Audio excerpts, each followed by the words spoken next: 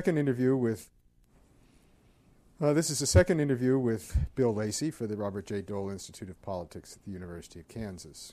I didn't mention yesterday and should today that you are the director of the Institute. Mm-hmm. And we're in the Institute's offices in Lawrence, Kansas.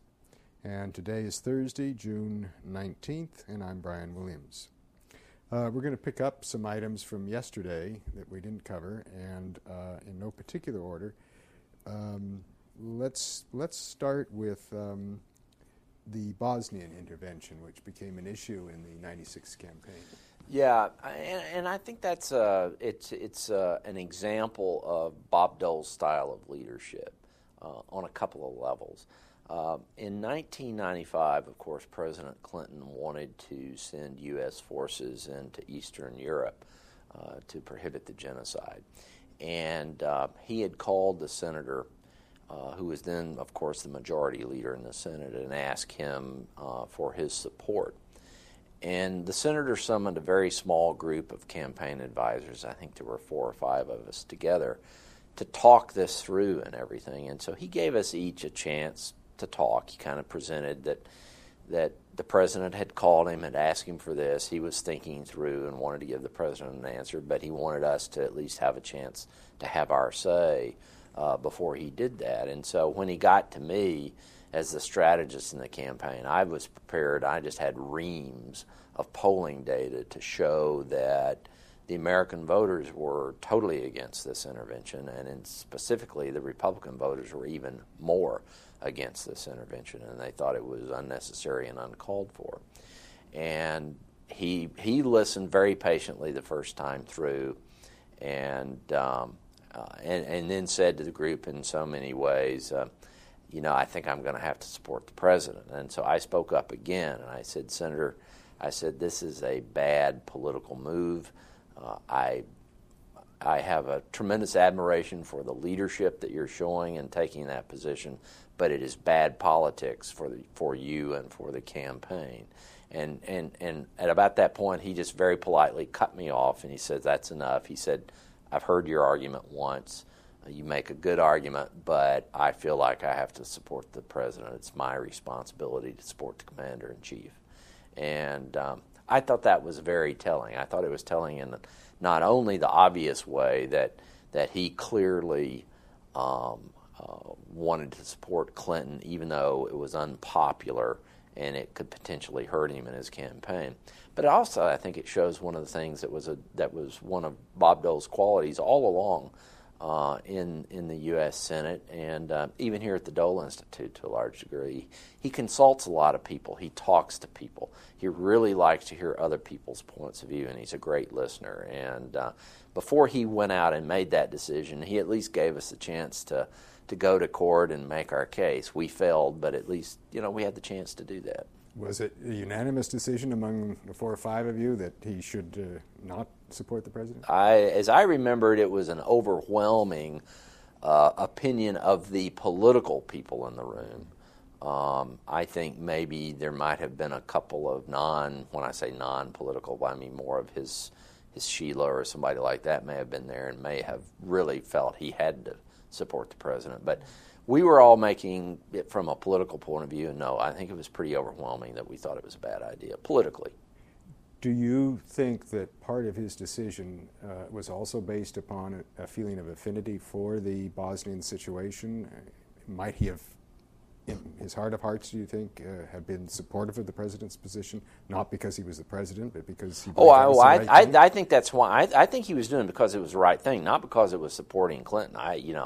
I don't think Bob Dole would ever feel compelled to support at least a Democratic president because the president wanted it. I absolutely think he felt it was the right thing to do. Mm-hmm. And remind me of about when that issue came up in the course of the lead up to the election. Well, it would have been in roughly, I think, in the middle of 1995. So you're talking about several months before the first contest. And do you feel that it in the end had some salience? As a voter decision-making issue? No, actually, I don't, because there was once Dole announced his support, it became pretty much a bipartisan issue, and I don't recall that there was a huge bitter debate over the intervention, and which ultimately shows that Senator Dole was right in his judgment.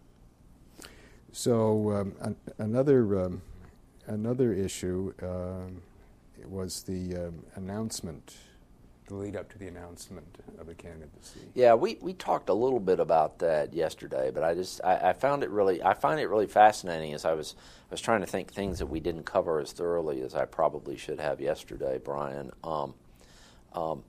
The senator had always kind of was notorious almost for not reading speeches before he gave them, and it was always a real struggle to convince him to rehearse or practice or something. And so, but we actually convinced him to do that with the announcement speech, and it was really interesting because he not only was convinced to actually rehearse, but I mean he actually bought into it. It wasn't kind of like, I'm going to humor these guys by doing this a couple times. He actually called me and said the weekend before the announcement, it was actually a couple days before the weekend before the announcement, and I think the announcement was on Monday in Topeka. He called me maybe on Wednesday or Thursday and said, Elizabeth and I are going to fly down to Bal Harbor on Friday. Why don't you come down on Saturday? And we'll rehearse Saturday during the day, and then you can fly with us Sunday out to Kansas. And so I took Stuart Stevens, who was our media consultant on the campaign, and Stuart and I flew down there commercially. I think Mike Glassner picked us up at the airport, or we caught a cab in, and I believe we caught a cab in, and so. Then we were to call Mike's room when we got there, and he told us to come on up to the senator's room. And this was one of the more amazing things I saw in my life. I think I've seen Bob Dole not wearing a tie maybe, 3 or 4 times. I mean, I've always seen him in his office once. Mrs. Dole, then Mrs. Dole, now Senator Dole, had a birthday party for him over at the Watergate in around 87, I think. And a bunch of us went over there, and he had an open collar shirt. But that was one of the few times I'd ever seen him in an open collar shirt. So anyway, we walk into the room, and Mike greets us, and he says the senator and a bunch of his friends are out on the balcony, sitting out in the sun and talking. Why don't you come on out? So we went out, and they greeted us. And so the first thing I know is the senator is sitting there wearing shorts and Nikes and a T-shirt. And so, I mean, that in and of itself was mind-boggling. But then the cast of characters there, he had Bob Strauss, the noted Democratic Party leader, and, who's just considered one of the giants of politics, Dwayne Andreas of ADM, several other individuals who were just, you'd say they were just very powerful people. And all these guys were just sitting there dressed casually and just chewing the fat together. And, it was a whole different vision of Bob Dole than I'd ever seen before. It was very, very curious. And we eventually left, had lunch, set up the teleprompter, the camera equipment, and he came down and practiced his speech. And he actually ran through it multiple times and was really dedicated to getting it down right and to taking ownership of it, making sure the language worked for him. Dropping certain words, adding a line here, a punchier line there, and really did an outstanding job on it. And then the most ironic thing happened on our stop in Ohio when we went there, which would have been, I think, the second or the third day of the tour, is after all this time that Senator Dole had practiced using the teleprompter, the damn teleprompter broke, and he had no teleprompter to use. So he had to go back to the old text. So, but it was really different. Very different approach to things. It signaled to me that there was a seriousness in his intent that I had not seen in '88, and maybe it was more a matter of he was, relatively new as Republican leader in '87. He'd been elected right after the election in '86, I think. And maybe he was just, maybe the leadership piece of it was a lot easier and required less of his time at that point. But I don't know. My guess would be that he had finally acknowledged in his own mind the need for preparation. Yeah, he has never, in all my dealings with him, he's never struck me as the kind of guy who would do something to please you if he thought it was a waste of his time, at least in something like this. And the guy has always struck me as being so smart and so capable that I think another of the challenges that he had in terms of running for president was he didn't like to say the same things over and over again, and this notion that you go out day after day and repeat the same stupid things just drove him crazy, and I can understand that, and I appreciate that. And when he did deliver the announcement address in Topeka, that was smooth and well done. And yeah, it was actually very well done. Mari had some health issues leading right up to the announcement, and so she was not hands on the speech as much as I would have preferred. Near the end, I actually kind of took over and fiddled with it a little bit. Rick Smith worked on it a little bit, provided some ideas. But, Mari and Rick are both wordsmiths. I was just a political campaign strategist, and so I wasn't really qualified, but I knew Dole pretty well at that point. I'd worked with him a long time, about 20 years at that point, and so I kind of knew the way he spoke and the way he liked to do things and stuff. So it worked out well. We actually shot a campaign film that features a large piece of the speech, and so that kind of shows you that we felt he did an outstanding job delivering it because it just fit perfectly well into that film that we did. Do you have any observations on his response to the State of the Union address in January '96? Yeah, that was the one, I think, if memory serves me correctly, Brian, where he didn't look all that great and was not perceived by the national media as being very strong or anything. I think that was probably a function, going back to what we talked about some yesterday. In both those campaigns, you had a guy who was dealing with two jobs that would kill any normal one person. He was the Republican leader in the Senate, and he was running a presidential campaign. And, we may very well see a Republican or a Democratic party leader succeed and be nominated president at some point in the future. But it is a real challenge because those are two very demanding roles. And I'm sure it was an extraordinarily difficult decision for him when he chose to leave the Senate, and an extraordinarily painful decision for him. But I thought that sign showed to me when he did that in summer of '96 that he truly was committed to this race, and that in his own way he was basically saying, no turning back, second place isn't good enough. This is probably a good point for you to talk about Richard Ben Kramer's book, What It Takes.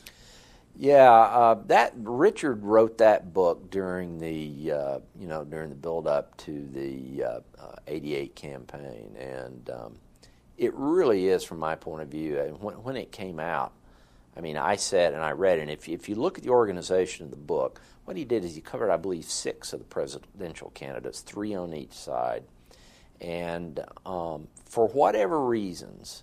And if Richard Ben were here, and I've actually talked to him about it, but this is for him to say, not me. But for whatever reasons, he seemed to get inside Bob Dole's head more than anybody that's ever written about Senator Dole. And so what it takes is about 6 candidates, but when it came out, when I read through it the first time, I just read the Dole sections because he really skillfully, instead of kind of just laying it all out, he divided it into sections, and so each section featured one of the 6 candidates that he was writing about, and he got Senator Dole's speech patterns down precisely, kind of the Midwestern speech style that Dole had. He got under grasp of how Dole thought about things, how he approached things. He had really complete access to the campaign. The campaign worked with him. The campaign enjoyed working with him. And it really is it is a definitive book in two ways, in my view. It's definitive in its treatment of Bob Dole. Somebody will come around and write a full-scale biography of Bob Dole someday. That will be outstanding as well. But that was far and away the best treatment of Bob Dole that has been done to date, even though it was only a relatively brief portrait and not as in-depth as you would do a full-scale biography. But it's also definitive in another way. I just think it's the best book ever written on American politics and presidential candidate character. It is, I mean, he covers, Bush, and I forget the other Republican, and Senator Biden, and I believe Governor Dukakis on the Democratic side, and one other. And it's astounding, and I tell everybody the first book you ought to read about Bob Dole is What It Takes. Did you observe him at work during that campaign? Oh, yeah, he interviewed me like you're interviewing me right now. He would come in and we would talk and trade phone calls from time to time. He had a great researcher on it, Mark Zonwitzer, who's gone on to do some incredible stuff on his own right. And Richard Ben was just fabulous. Was there? I guess there wasn't any chronicler of that caliber on the '96 campaign. Is that correct? Well, I think Bob Woodward did a masterful job with the choice, but what Richard did is Richard really reached into the character. That was his goal, and what Bob tries to do is he tries to basically write history where no history could be written, because he has to go and get the access and everything. And so Bob is unique in his approach to things, because what he does is he talks to so many people that he kind of tries to reconstruct the events, and he did an unbelievable job on that book. I think those two books are really, and of course I'm biased because I've read them both and helped the authors with both of them, but I feel that they are really far better than the run-of-the-mill campaign books. I think they're two of the best ever done. I noticed that Woodward uses a technique of really expansive quotes of people, and you were quoted among lots of others. Were his quotes accurate, generally speaking? Generally speaking, they were outstanding, and he would tape the interviews so that they had the backup on everything.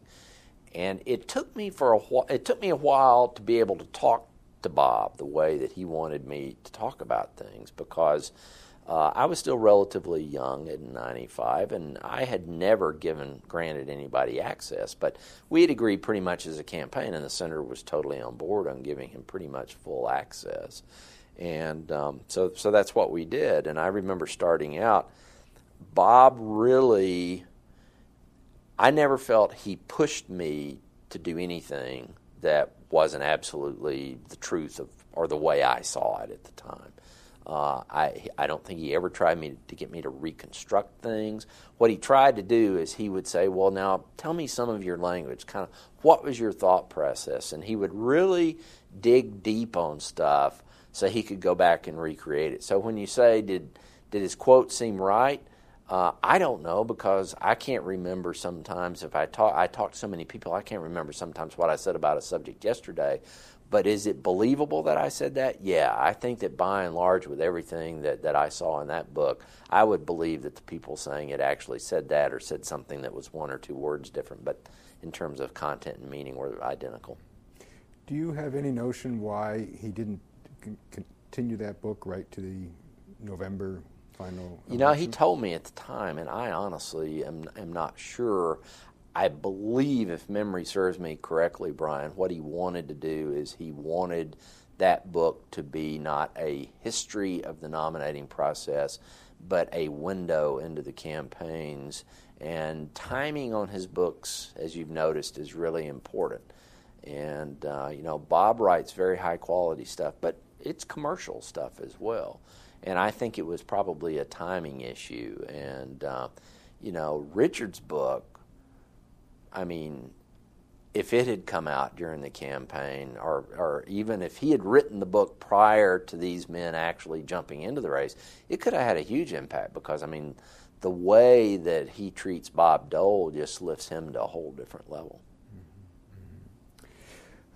Talking about candidates in context and whatnot, you've had the advantage of a trip, or maybe more than one, to Russell, Kansas, which I'm sorry I haven't been able to do myself. Yeah, well, we should have required you to go to Russell and do some interviews as part of this, but since we limited the scope more to Senator Dole's Senate years, there's a reason for that. I've only been to Russell twice, actually, but to both announcements. That's when I was in Russell, and it's an intriguing small town. I'm from a small town in Tennessee, and there's similarities, but there's great differences all. But what always struck me about Russell is just being incredible. And people who come here to the Dole Institute and who go around and find out about, they look at the Russell window, which is a stained glass window that depicts Main Street Russell about the time the senator was growing up. And they hear the story about the cigar box that the town sent around to collect money for Senator Dole's operations. And near the end of the exhibits, they get to go inside one of the local establishments in Russell for a Visa commercial, I think it is.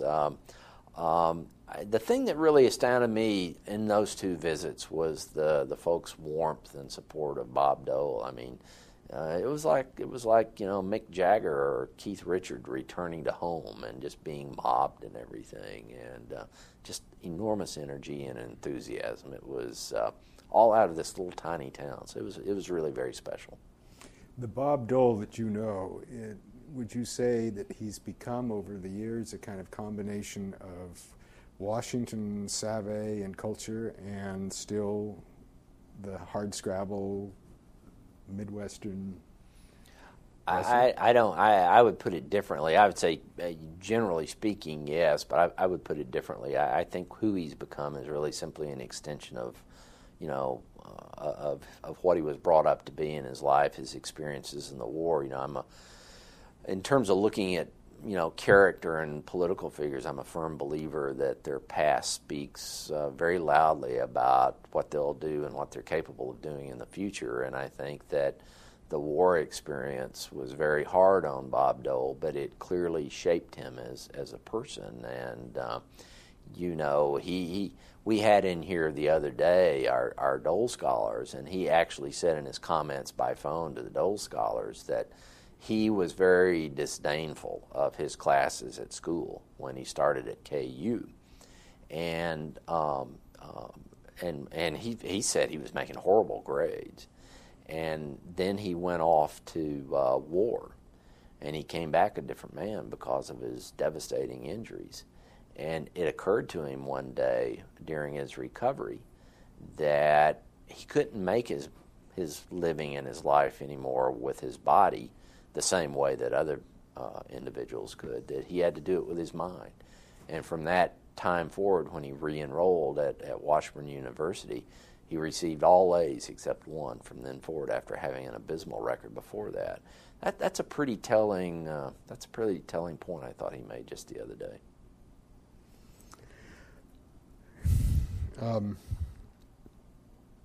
Let's move then. This is a good way to move on to the Dole Institute and how it came to be and what your thoughts are and aspirations for it. Yeah, well, I know you're doing an interview of Rick, or you've done one of Rick, so I think how it came to be I would leave in his very capable hands. What I'm really, the way I look at it now, I'm kind of charged with, at least for as long as I'm here, with Bob Dole's legacy, and I kind of see this as the place where we will maintain, a tribute to Bob Dole in perpetuity. And he really wanted, this was very important to the senator, and Rick probably talked about this in his remarks, but Bob Dole really wanted this place not to be a library and a monument to him. He really wanted it to be more about the people of today's generations. And he wants it to be a place that is alive and that's breathing and is active and that encourages people to get involved and to take bigger roles. And that's kind of what we focused on here. You know, we have a bipartisan mission. We have lots of Republicans, lots of Democrats. We try to maintain a philosophical balance and, generally speaking, I think do a fairly good job of that. But what we're really trying to do is reach out, especially to students, but really not just students, but the community, all Americans, and really people across the world who tune into our website at various times to watch our programs that we video and make available to everybody. Just, you know, encourage them to be more involved in their communities, to be more involved in their politics, to look at politics differently than they might, maybe a little less negative light, to be a little bit more civil and courteous in their treatment of, you know, controversial issues. You know, I think people really are getting tired of what you see on cable TV now. You know, it's kind of 24/7 yelling and screaming and interrupting people, and it's the best soundbite wins rather than the most rational, well thought out, reasoned argument wins. And we just want to try to be a little bit of a positive influence in that respect. What's your take on the citizenship commitment of Kansans? Is voter participation fairly high here? Voter participation is okay here. I don't know that it's dramatically better than it is in other states. I think that, generally speaking, my experience, and I'm from the South, as I think you know, but my experience in the Midwest is that people are probably more community-minded than they are in other parts of the country. They're probably a little bit more public service-minded than in some other parts of the country that I've been in. But I don't know that you can measure that empirically or objectively.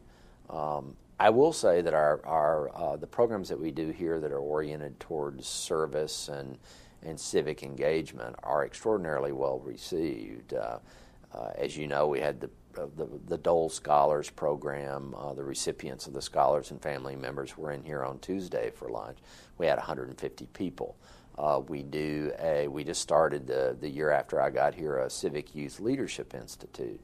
I was thinking one day, well, geez, you have basketball camps, you have football camps. Why couldn't you have a leadership camp? And so we started 2 years ago with the idea of having 50 high school juniors, meaning they would be seniors next year, come learn about the Dole Institute, get lectures from authorities on different, you know, political leadership issues, go visit the Capitol with our associate director, who's a state representative, and generally just kind of get their feet in the water a year early on what the college lifestyle is like, because they actually stay on campus. They stay in dorm rooms for 2 nights, and it's really quite an experience for them, and they don't have to pay a penny to do this. It's something we fund completely.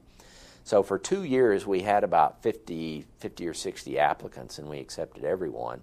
But it's starting to get around now. So this year we had over 100 applicants, so we had to reject over half of our applicants this year because we like to keep class size to 50. But that kind of effort, while you're only reaching 50 high school juniors a year, you know, you do that year after year after year, and if you did that in every state, and if you did that at every university, there would be huge changes in this country. Are you aware of other state universities that are doing similar programs? There are a number of political institutes around the country, not a lot, but a number of them that are connected to state schools that do similar programs. I don't know about, you know, leadership camps for high school students or stuff, but I know that Senator Baker has, you know, in the works a wonderful institute at the University of Tennessee. I know that the Lyndon Johnson School at the University of Texas is outstanding. But we're less about education and more, you know, about enriching the educational experience and providing outside opportunities for students and others. What do you think Dole's legacy will be over time? I think a lot of people will remember him as, you know, as a party leader, as a presidential candidate, as the party nominee in '96. But I really think his legacy is going to be, as we've discussed in the past, his leadership in the United States Senate. It is clear to me that it's factually correct that he's the longest-running Republican leader in history. That speaks volumes right there about his the immense admiration that his colleagues and respect his colleagues had for him. And I've always thought that, the best thing you can ever do in life is to have your colleagues at a very, very high level select you as, the first among equals. That to me is profound, very profound. But it goes beyond that. They just genuinely liked the guy. They knew he was fair. The Democrats liked him and got along with him great. Ted Kennedy liked him, and Tom Harkin, and George McGovern and Senator Dole worked on a lot of stuff together, and so there's that nice piece of bipartisanship there as well. But really, I think it's his leadership in the Senate, it's his style, it's the way that he treated people all equally, all fairly, and it was really, I think that's what he'll be known for. Over the course of his career, the culture in the Senate has changed quite a bit. What are your thoughts on that? Well, one of the reasons the Dole Institute was created, as I mentioned a few minutes ago, or one of our missions, I should say, is to really promote civility and courtesy. And there's a lot of acrimony in Washington, D.C. now. The members don't appear to get along. They don't appear to like each other. In many cases, they don't even appear to know each other. It's almost as if they don't sit down and talk about issues, which in fact is really closer to truth than I would care to admit sometime, because when people see him on TV and all, many people may not be aware that the Senate chamber or the House chamber is empty when somebody's giving a speech, and a lot of it is for show and not go. And that's because of a huge variety of factors, and frankly it's not all that different from our society as a whole. I mean, society where you have such levels of coarseness in our culture, you have road rage incidents, you have all of that stuff going on. Politics kind of reflects that, and I don't think politics is responsible for it. I think it's something deeper based. But one thing that we try to emphasize is you can talk about controversial issues, and you can do so in a rational way, and you can do so in a courteous way. We want to promote the notion that it's okay for Americans to disagree, and in fact that it's better for Americans who disagree to sit down and talk about those differences and better understand the other person's point of view, even if it doesn't change yours, but to better understand that person's point of view. So instead of taking the view that I am right and you are wrong, take the view more or less that there's a couple of ways to skin the cat, and I've got enough votes this time, so we're going to skin the cat my way. I think it was Richard Ben Kramer who talked about what he called the intoxication and the hyper-existence of campaigns. He used those terms. And you've been in that place. What has it been like for you? What does it feel like? Well, I mean, first of all, campaigns used to run a matter of a few months, even a presidential race. I believe, if I remember correctly, Brien, Senator Dole announced his 88 campaign in November of 87. Now, we actually went to work in about March or April of that year, kind of as an exploratory committee. So we were running, but everybody knew that it was official by November, I think it was. In the 96 race, we actually had a campaign set up by January. And I remember that very vividly because I'd just come off Fred Thompson's first Senate race, and I was really kind of tired. And I said to everybody really felt that we had to get up and running. I said, I think we can wait a couple months. We're not going to lose anything in a couple months. But they strongly disagreed, and I said to Joanne, I said, I got to have some time off. She said, you just go, do whatever you want to do, come back, at the end of January, mid-February, whenever it was, and we'll take care of all that. So they actually, by the time I got back, they were actually starting to, put together the basics of the campaign and the basic operations, and then Scott Reed had been there a few days before I got back, or maybe a week before I got back, and then he brought in people to kind of set up the infrastructure, and we moved to a bigger office and everything. But just that just is amazing. And then people ask me about my recent experience running Fred Thompson's campaign. Fred asked me to go into it last August when he was in a pretty difficult situation. He had a lot of support, but he had no campaign. And, we had 5 months before the first contest when I got there. And pulling together a presidential campaign in 5 months is just sheer impossibility in today's age for a couple reasons. One, it's just too much to do in a short period of time.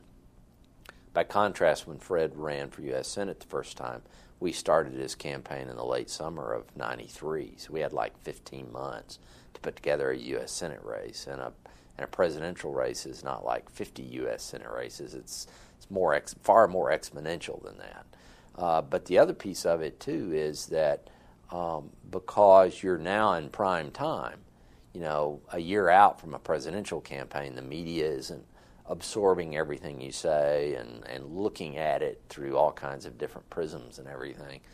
But by the time Fred was in the race, they were at that level. And, of course, all the other candidates had been out there honing their lines, honing their sound bites for literally a year and more at that point. And so Richard Ben Kramer is right. It's gotten a little bit crazy, and I wish we could do something about that in our country.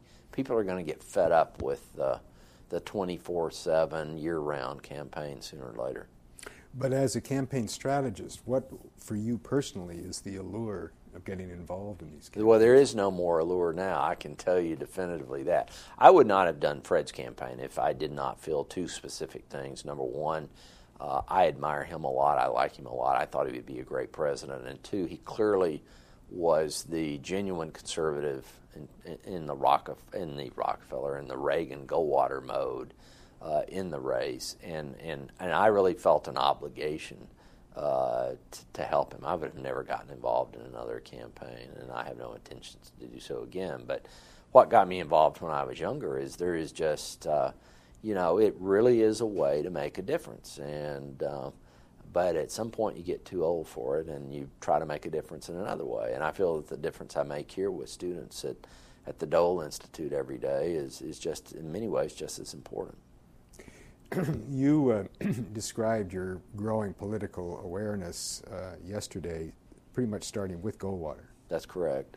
And how do you see the Republican Party's movement through time since Goldwater, 64, and so forth? What's been the path, do you think, of the party? Well, I think I can chart it pretty much. I think Goldwater kind of set the philosophical base of the modern party. I thought that Richard Nixon was not a conservative president by any means, and history will continue to go back and forth on Nixon, his brilliance in foreign affairs versus some of his failings and character flaws.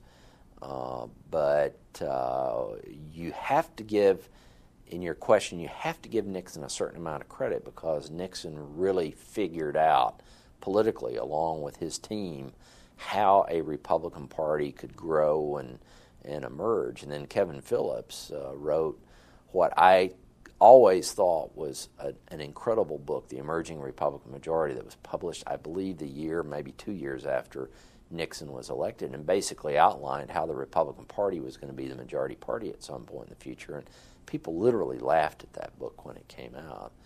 But then the real defining moment came, I think, more in 1976, when Ronald Reagan challenged Gerald Ford and ultimately lost the nomination, actually a few miles down the road in Kansas City at the convention. But I think basically he lost that nomination, but he won the heart and the soul of the Republican Party with that campaign. And I think that was the beginning point of a fundamental shift in the party, where basically once Reagan was actually elected president in 80 and served as president for 8 years, and now is historically regarded as being one of the best presidents of the last century, and and making a lot of historians' top 5 lists for best president ever.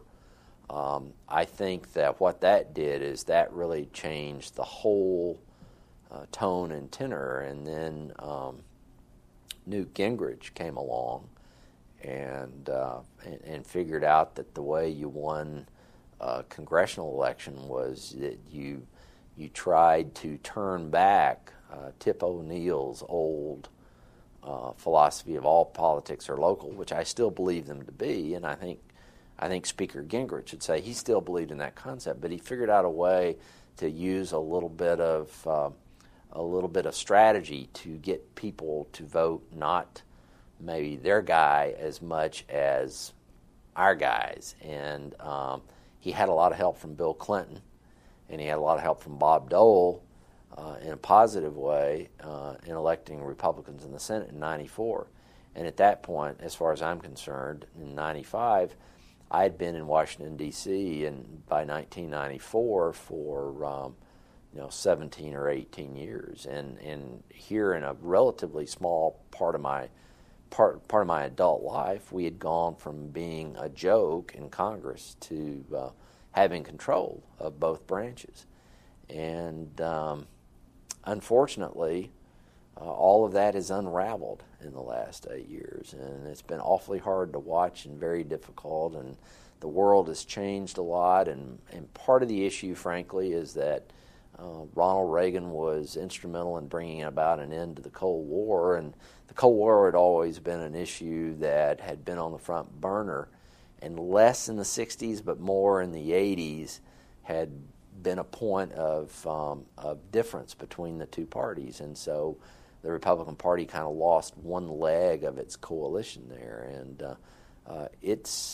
that's one thing I've observed. The other thing that I've observed and talked to a lot of my friends about is the quality of candidates on both sides of the aisle seem not anywhere as good as they used to be in terms of the level of experience, in terms of the level of life experience separated from political experience. And our party, it bothers me that our party, I don't see yet, the quality of the individuals who are going to come forward to run for president in the future. I know there's a bunch of them down there, but we really need to move on to the next generation and figure out what we're going to do as a party. You had a slip of the tongue a few minutes ago in even mentioning Rockefeller Republicans. Yes. Where do you see that branch of the party, which for many years was quite powerful and has not been so? Where does that go? Well, I think that's a fair question. I think, my phrase that I used for a long time was in the post-Reagan world, Republicans are all conservatives. There were liberals in Congress really through the Reagan years, but I tell you, after Reagan left the White House, the number of liberal or moderate Republicans just started to precipitously decline. Part of that, I think, was due to Reagan's influence on the party. Reagan clearly steered the party in a different direction, and so that meant maybe there were some liberals who no longer identified with the party. But in so steering the party in that direction, there were huge chunks of political geography around the country that Reagan finally got to switch and coalesce and to consider voting Republican. And ultimately, it was kind of Reagan's coalition that I think elected the '94 Congress, but it had a little bit of help, like I say, from Gingrich, Dole, Clinton, and their various roles and all. And I think that kind of accounts for a lot. Right. I think in terms of the Rockefeller, I don't see a Rockefeller, and when I say that, I mean a more liberal or moderate influence in the party, and I don't necessarily see it coming back. We've seen a number of prominent Republicans switch parties here in Kansas, and my attitude has been, if you truly believe in what the National Democratic Party stands for, that's fine, you should switch. If you truly believe what the Republican Party stands for nationally, that's fine, you shouldn't switch. But some of it's done for political expediency, but some of it's done for very legitimate reasons. And it's clear, and it's actually better for our politics, I think, that you have one party that's perceived as being conservative and one liberal. I think what's happened, though, is our party has kind of lost its way, and we've got to go back and figure out who we are and what we believe. Of course, a Democrat would have said the same thing a few years ago, so I guess this keeps happening. Yeah, well, there's two kinds of presidencies. There's the kind of presidency that rallies a party and motivates it and creates a foundation to build on. And then there's a kind of presidency that fails to do that for whatever reason. And what happens next is that we've been through a period where Americans are not happy as a group with the way things are being done right now. And they're going to get a chance to switch. And the question is, do they go with John McCain or do they go with Barack Obama? If they go with John McCain, he's going to have a chance to change that tone. If they go with Senator Obama, he'll have a chance to change that tone. But generally speaking, unfortunately, and this is very sad, but generally speaking, most presidencies in contemporary history turn out to be perceived as not particularly good by voters. And there's some notable exceptions to that, and there's some disagreement to that. But generally speaking, there's nothing wrong with one political party that the other political party can't fix by going into power. So we'll see what happens this November. Good. Should we leave it there? That'd be great. Thank you. Thank you. All right, Lawrence. That's it.